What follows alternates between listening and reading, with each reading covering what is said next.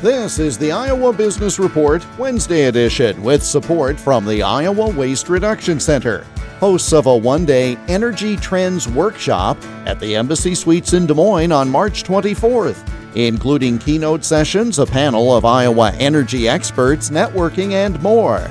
For information, go to iwrc.uni.edu.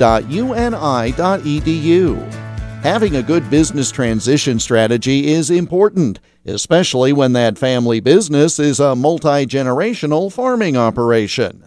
Attorney Melissa O'Rourke is with Iowa State University Extension and Outreach. I always say that if people start talking about it, they're going to have so much more peace of mind. They're going to be so glad they did, and then they won't be able to stop talking about their future plans, and that's good because, again, like you said, nobody's getting out of here alive, but the idea of estate and transition planning is a conversation that needs to take place throughout our lives.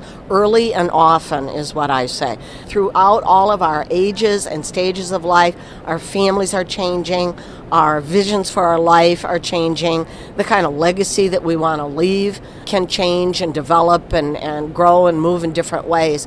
So the more people have those conversations, the better. The other thing is, there are just a lot of families out there, a lot of individuals that have some tensions in the family, and nobody should feel like the Lone Ranger on that. That's just very, very common. And once again, like I said, then you can't stop talking. Online resources to help create a farm succession plan are online at extension.iastate.edu.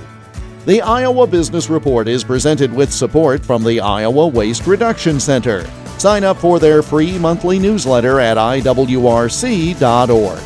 I'm Jeff Stein for the Iowa Business Report.